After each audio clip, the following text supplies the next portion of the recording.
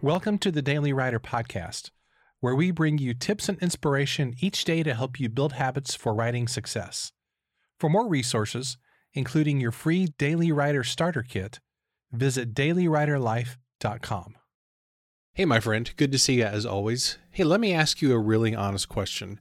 And you can be totally honest. It's just me and you here in this room together, so you can be really honest. Here's the question. Do you love the work of being a writer? Now, here's what I mean with that question. Do you love the process of coming up with ideas, of writing multiple drafts, of editing? Do you love the process of working on the design or the layout of blog posts or books? In other words, do you take pleasure in the overall creative process that's involved with writing? Or are you more interested in the end result? So do you see all those steps in the writing and publishing and marketing process as kind of an annoyance on the way to getting to the end result of something that's published or something tangible?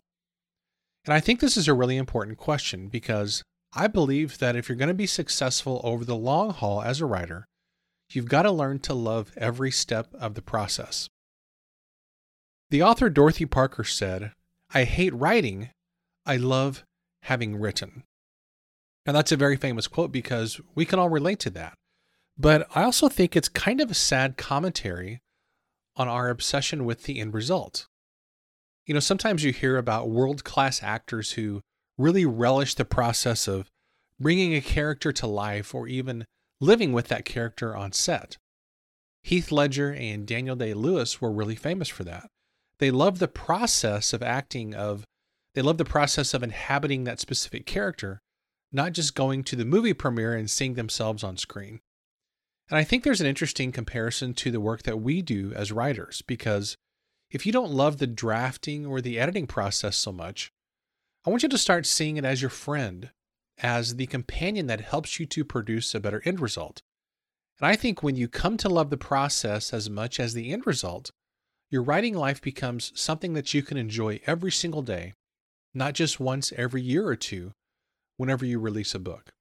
And my goodness, wouldn't that be so much more fun if you felt like you could really enjoy the process of writing, of editing, of doing the tech stuff with your blog posts or doing book layout or working with a designer to do the layout of the book or to come up with the cover design of your book or do all those other things that are involved in writing or podcasting or book production or whatever it is that you do or want to do. Wouldn't your writing life be so much more enjoyable if you could take pleasure in those things instead of seeing them as an irritation or as an annoyance? And I want to challenge you with that because I talk to a lot of writers who just seem to they just want to sort of put up with all that stuff on the way to the real meat and potatoes, which of course is the final product.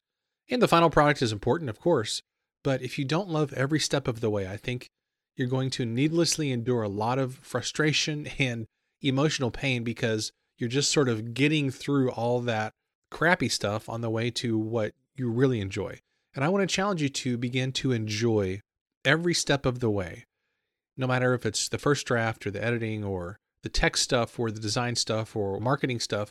My goodness, a lot of writers just sort of put up with the marketing stuff because they perceive it as kind of a hassle or as an annoyance. And I want to challenge you to reverse your thinking on that.